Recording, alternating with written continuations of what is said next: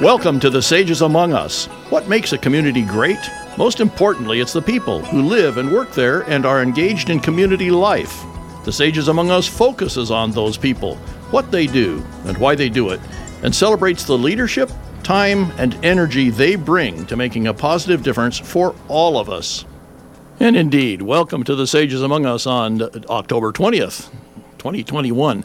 I'm Keith Porter, your host today, and my guest today is Lisa Moon. Lisa is a retired optometrist. She's a business owner. She's an actor. She's the founding president and artistic director of Community Asian Theater of the Sierra, which we'll conveniently call CATS from here on. She's a survivor of a cerebral hemorrhage, and she's a grandmother in training. So, Lisa, welcome to the hot seat on the Sages Among Us. Thanks for being here today. Well, thank you for inviting me, Keith. You bet. I think there are an awful lot of people that know you in our community and even beyond, and I think they'll be very interested in hearing more about you. And let me just share a little bit of your background with our audience, and then we can get into in more detail and talk about your role in the community. You were born in Cambridge, Massachusetts. You grew up in San Francisco. You got your Doctor of Optometry degree from UC Berkeley. You married a local guy, Jerry Chan, and you together set up your practice in Grass Valley. You've worked at that for a number of years. It's still in the family. You are the founding president and the artistic director of CATS. That's the Community Asian Theater of Sierra. You've survived a serious stroke. You're a grandmother, and you like to read, act, and bake. How's that for a thumbnail sketch about Lisa Moon? Did we cover the waterfront? I like having fun. Okay. Well, let's dig into the details about you, your work, your civic engagement. You had so many interesting and varied life experiences that, we're not going to barely scratch the surface in 30 minutes, but we'll give it a go. So let's go all the way back to your beginnings. I understand your parents met in China. Your father went there to learn Chinese, and your mother was a student there at the same time, a native Chinese. She defied her wealthy parents' opposition, married the poor American, and came to the U.S. So tell us how all of that impacted and affected your family and your own life experience as a young person. Well, my parents were very hard workers. My father was born in Berkeley, California, and he wanted to learn how to speak better Chinese. So he went to a Chinese university called Lingnam University, and it's kind of like Stanford, but it's in China. And when my mother met him, he was considered an overseas Chinese or an American-born Chinese, an ABC, American-born Chinese. And she called him an alien. In fact, she called all the overseas Chinese people aliens. But what was interesting is that after my dad died, my mom has this bamboo purse that my dad gave her. And it was filled with letters that he sent her. And so this is right after his funeral. I reached into the middle of this purse that was full of letters and pulled out one and looked at it, and it was the very first letter he wrote to her. And it was how he felt when he met her. It was like, whoa, this is really, who pointed me to that particular letter to pull out of that whole stack? Was it romantic? Did you? It was very nice. It was, he was in school, in class, and he's going, it was so boring, it was so slow. But right after he met her, it was like time could not stand still. He wanted time to stand still because he was so enchanted with her. Wow. So that was the start of it. And so then he received a scholarship to go to and he got accepted at Stanford and Berkeley and Harvard, and he had to decide which school he wanted to go to. So he decided he would go to Harvard for his master's in business because Harvard has a really good name. Indeed. Yeah, so he did that, and Mom followed him. She decided she would marry him, but her mother was saying, nope, you can't go to America. It's too far. We don't know anything about his family. You're going to be all alone, and no, you can't go. But her father saw something in my father and said, no, he's a really hard worker. She will be okay. So he gave his permission for Mom to come to the U.S. Well, which she did, and fortunately for you, right? I know, yeah, I know. And she worked really hard. When she came over to the U.S., she was wearing a full-length sable coat, and because they came from a rich family, but that's pretty much what she brought over, and she didn't know how to cook. So Dad had to teach her, and being a poor student, he taught her how to make spaghetti. And so to this day, she refuses to make spaghetti. So how did that mixed cultural background, I mean, that must have created some family dynamics and things. How did that impact your life? And was that something you talked about and worked through, or was it something that just happened? It was just, that's just the way it is. And Mom and Dad might speak to each other in Chinese, or my mother might tell me things in Chinese, although she was really fluent in English, too. She studied that in college. So they would speak to me, and I never, in my mind, went, okay, they're speaking to me in Chinese, now I need to answer in Chinese. I just answered in English. So I grew up bilingual, and I understand Chinese. I understand what people are saying, but my tongue doesn't work for me to answer them in Chinese. Oh, okay. Well, that's half bilingual anyway then, huh? Maybe three-quarters if you understand it. I understand it, but I don't speak it very well. So you were born in Cambridge in Massachusetts, but then your family came to San Francisco where you grew up. So what did your parents do professionally, and what brought the family to San Francisco? Well, after my dad graduated from Harvard with a master's in business, he couldn't get a job in Massachusetts because he was Chinese. So he decided, well, he has family in California, so he came back to live in Sacramento, where his sister's husband had a chain of grocery stores. So Dad worked as a butcher. He worked as a clerk in the grocery store. Wow, with his Harvard MBA. Wow. Yes. Yeah, he did that. And then that didn't work out too well, so they decided to move to San Francisco, where he has other sisters. So we lived there in San Francisco, and Dad found work as a consultant for the state of California.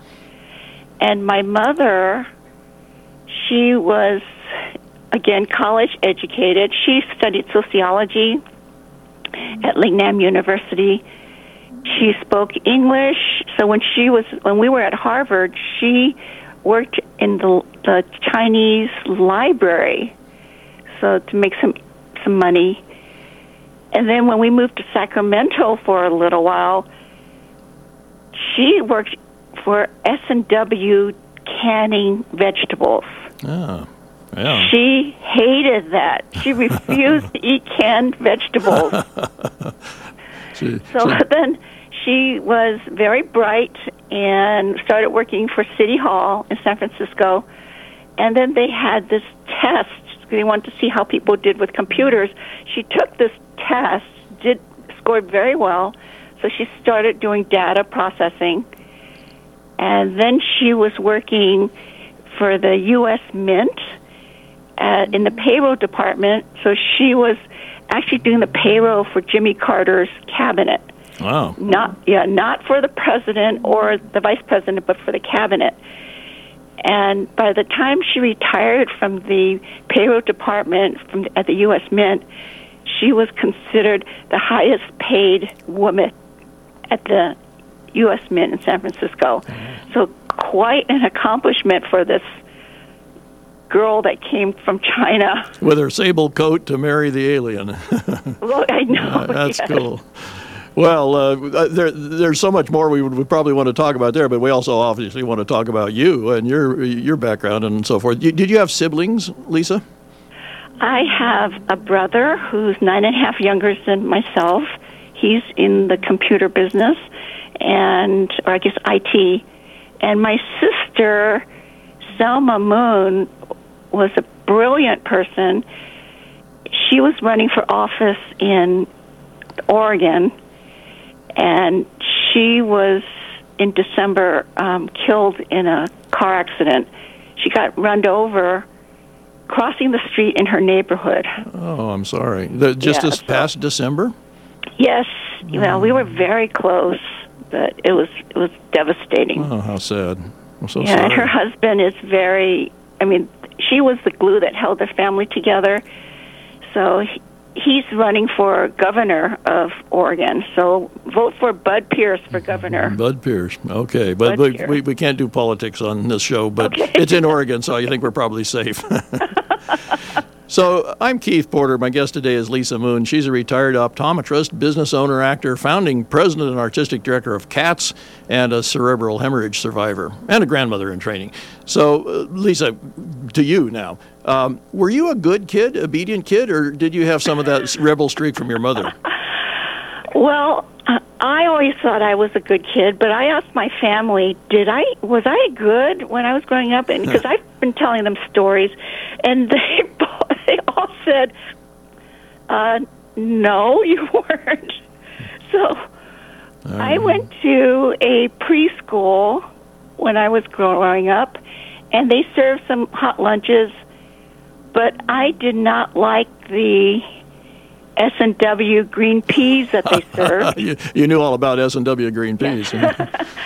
So what I did was, okay, now kids, if you're listening to this, do not try this at home. So what I did was I took a fork and had the prongs facing me, and if you put a green peas on the end of that fork and you pound your fist on the fork tines, you can catapult those peas straight up so that they would stick on the ceiling. And I did that at lunchtime, and it was quite fun. And all the kids around me were doing the same thing. So my family said I was a leader in training. All right. Well, you're not teaching that to your granddaughters, are you? No, not at all. But it stuck up there, and then the nuns came by, and they swept them off with a broom. So we were all hit with the peas that were stuck on the ceiling. You've got them in your hair and all that, probably. So, Lisa, as you grew up, you attended USF and then UC Berkeley, and you received your optometry doctorate. Why did you choose to study optometry? Oh, that's because I was very nearsighted as a child, and I always had my eyes tested and went to an optician who filled the prescription. And he always asked me, do you want to wear contacts? Well, one year I said I did. I want to wear contacts. And he tried to fit me, but was not successful. I couldn't see with those lenses. So he kept trying and trying different ones. So he finally sent me to Dr. Daniel Weinstein in San Francisco, who was a contact lens specialist. And I really liked Dr. Weinstein. So he fitted me after 2 tries. And it was still, to me, not perfect. So I decided that I'm going to learn how to do this right so that I can see with my contacts. For yourself.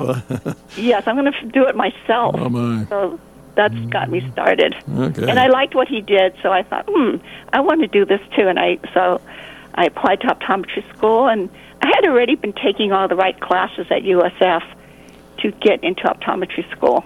Okay. And then as part of that, is that where you met Jerry, your husband, in Berkeley? Yes, yes, I did. I met him there, and he's always been my best friend. We've been married for 44 years, and he is my best friend. He knows me better than I know myself. Well, and so you kind of followed in the same pattern as your mother in terms of following your husband, right? Because he was from Grass Valley, and when you decided to start a practice together, you came back to Grass Valley to do it, right? We did. He always wanted to come back to Grass Valley, and I'm going, what? What is Grass Valley? The sticks, huh? Well, And so he brought me up here, and he took me on a ride around Grass Valley, and if you go down McCourtney Road, you go past the 6B Horse Ranch, and then you hit the dump.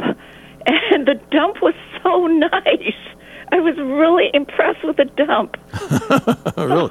Most people... Hey, if the dump is that nice, hey, I can live here. Most people that have chosen to move or settle in Nevada County don't cite the dump as their drawing card, but whatever worked. It's great that it worked for you. It did. Yeah. And you had you purchased a practice on Bank Street. You said you had 700 square feet of space. That must not have lasted very long. No, it didn't. And that was really nice. We had talked to the doctor, Dr. Robert Ross was Jerry's optometrist growing up, and Dr. Ross had a practice on Mill Street. So we asked Dr. Ross, are you ready to retire? And he goes, no, I still have kids in high school. So, but why don't you go talk to George Bowles, who's around the corner on Bank Street? So we talked to George, and we told him, we just thought, well, okay, we'd like to buy your practice. And what was nice about George is we offered him an amount, and he said, that's too much. Oh, my. That's an unusual negotiation. I was in negotiations with the doctor I was working for in San Francisco and San Mateo. And every time we had a meeting, he always said, nope, not enough. And so that didn't work well. But when George said, that's too much, it's like, what? So he says, come back in 2 weeks and let's talk about it again.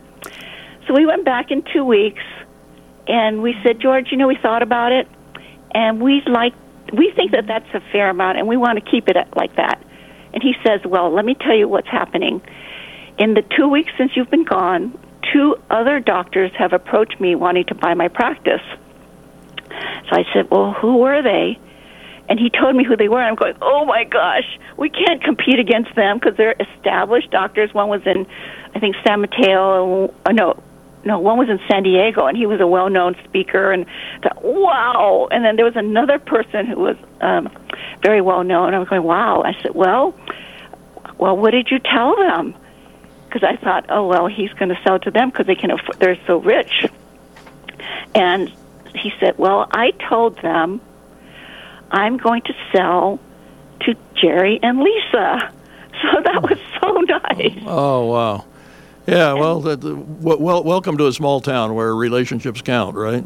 It does, and we always kept them on. So we just said, George, when patient calls to make an appointment, we're going to just say, would you like to make an appointment with Dr. Bowles, because this was your practice. And we did that for a while until he said, will you stop doing that? And I said, well, what are we going to tell them? He says, just tell them I'm retired. There you go. So we finally had to do that because he did not want to stop playing golf and come in to see his patients. Good for him. Took over. Good for him and good for you. Well, I know you moved, I think you practiced twice, once to the Brunswick East Professional Center and then finally to where your practice is now on Sierra College Drive. And that was probably, I think, around the time when the community was really growing a lot because we had the people coming into the golf course communities in Lake Wildwood and Alta Sierra and Lake of the Pines. So that must have fueled a lot of business for you and a lot of effort to expand the way you did. Well, it did, but also it helped a lot that there were 2 senior optometrists in town who were retiring, and they recommended all their patients to come to us. So it's like they retired, their patients came to us, and so our practice kept growing. Well, we're very fortunate. Obviously, you did the right things and cared for your patients. So that's the rewards that you get for that. What would you say are the high points for you of your 40-plus years in optometry practice? Well, the patients that we see they have all become our friends, and it's kind of like taking care of your family. We have like 4 generations of patients. It's very fulfilling to see these kids grow up and become wonderful people and then to see their kids, to have seen their parents and their grandparents, it's lots of fun. And so patients, because we formed this really nice relationship, and they would say, I don't want you to retire, so tell me you're not going to retire so I can see you again. And that's when I would tell them, I am having so much fun, I'm not ready to retire. Wow. So I never planned to retire. Well, let's talk about how you did retire in just a second. Let me just tell folks that you are listening to The Sages Among Us on KVMR. I'm Keith Porter. My guest today is Lisa Moon. She's a retired optometrist, now retired, business owner, actor, founding president, artistic director of CATS, and we want to talk about your stroke surviving, and you're also a grandmother in training. We'll talk about all that, but let's go back then to retirement. And what caused you to retire, the health issue? Yes, it was very sudden. I was at the Nevada County Fair, which I go to every day because Jerry has such fond memories of the fair that we need to go every single day, every year. So I was at the fair standing at the pine tree stage on the bleachers, at the upper bleachers, watching my friends dancing and thinking, you know what, they are having so much fun, I'm going to jump down and join them. So I stood up, and then I was listening to the music, and it suddenly got in my right ear really loud, like someone turned up the volume really, really loud. And I thought that was real strange. And then the volume was turned down, so it was completely muffled. And I thought, this is really, really strange. What's happening? And then I got this really bad pain above my ear, in my head, kind of like an ice pick to the brain. Oh, boy. Yeah, I don't know if anyone's ever done that, but it hurts. So I thought, uh-oh, this is not good. Because I've always heard from patients and other people that have had strokes that a cerebral hemorrhage is very, very painful, and it feels like an ice pick to the brain. So then I kind of leaned against Jerry, and I kind of slid down. I told him I don't feel very well, and he said, do you want to put your head down on my lap? So I started to lean down, and then I said, I can't, because it hurts more when I'm starting to lean down. And we have these good friends from Manteca who come every year to the fair, and the gal said, Lisa, do you want me to go find somebody to help you? And I said, I think you better. Good decision. And that's very unusual for me, because I would say, usually I would say I could tough it out. Right. But it's like, yeah, go ahead. And so she ran, and it was really funny because nobody knew where the EMTs were. So she eventually found them. And for those listeners, the EMTs are by the horse barns at the fairground. So now, just so you all know. Now we all know. All right. Yes. And so she told them that I wasn't feeling well. So they came. She got 4 guys, and they had no idea where the pine tree stage was. So she said, follow me. So 4 of the guys and Sharon are running through the fairgrounds. Then they see a guy passed out on the lawn, and the 2 of them stopped to help him. He was just passed out drunk. So then we had 2 guys that followed her to the pine tree stage, and they came up to me on the top bleacher, and they asked me, have you been drinking? And so I said, yes, all day. And I showed them my water bottle, because that's all I drink is water. Yeah. And those people who know me go, yeah, that's all she drinks is water. And I said, I've been drinking this. They thought I was dehydrated. But so I showed them that. Then they asked me, can you step down? I said, no, I can't really move. And so they did a fireman lift and carried me down off the bleachers. And it's amazing, but the people all in front of us did not part. They didn't really move aside. So, and then when he put me into one of those carts that carries garbage and ice, right, and put me in the front seat, and I said, I can't lay down. So the guy is driving through the fairgrounds, holding onto my sleeve so I don't fall out, and they get me to an ambulance, and all along I'm saying, I don't want a cerebral hemorrhage.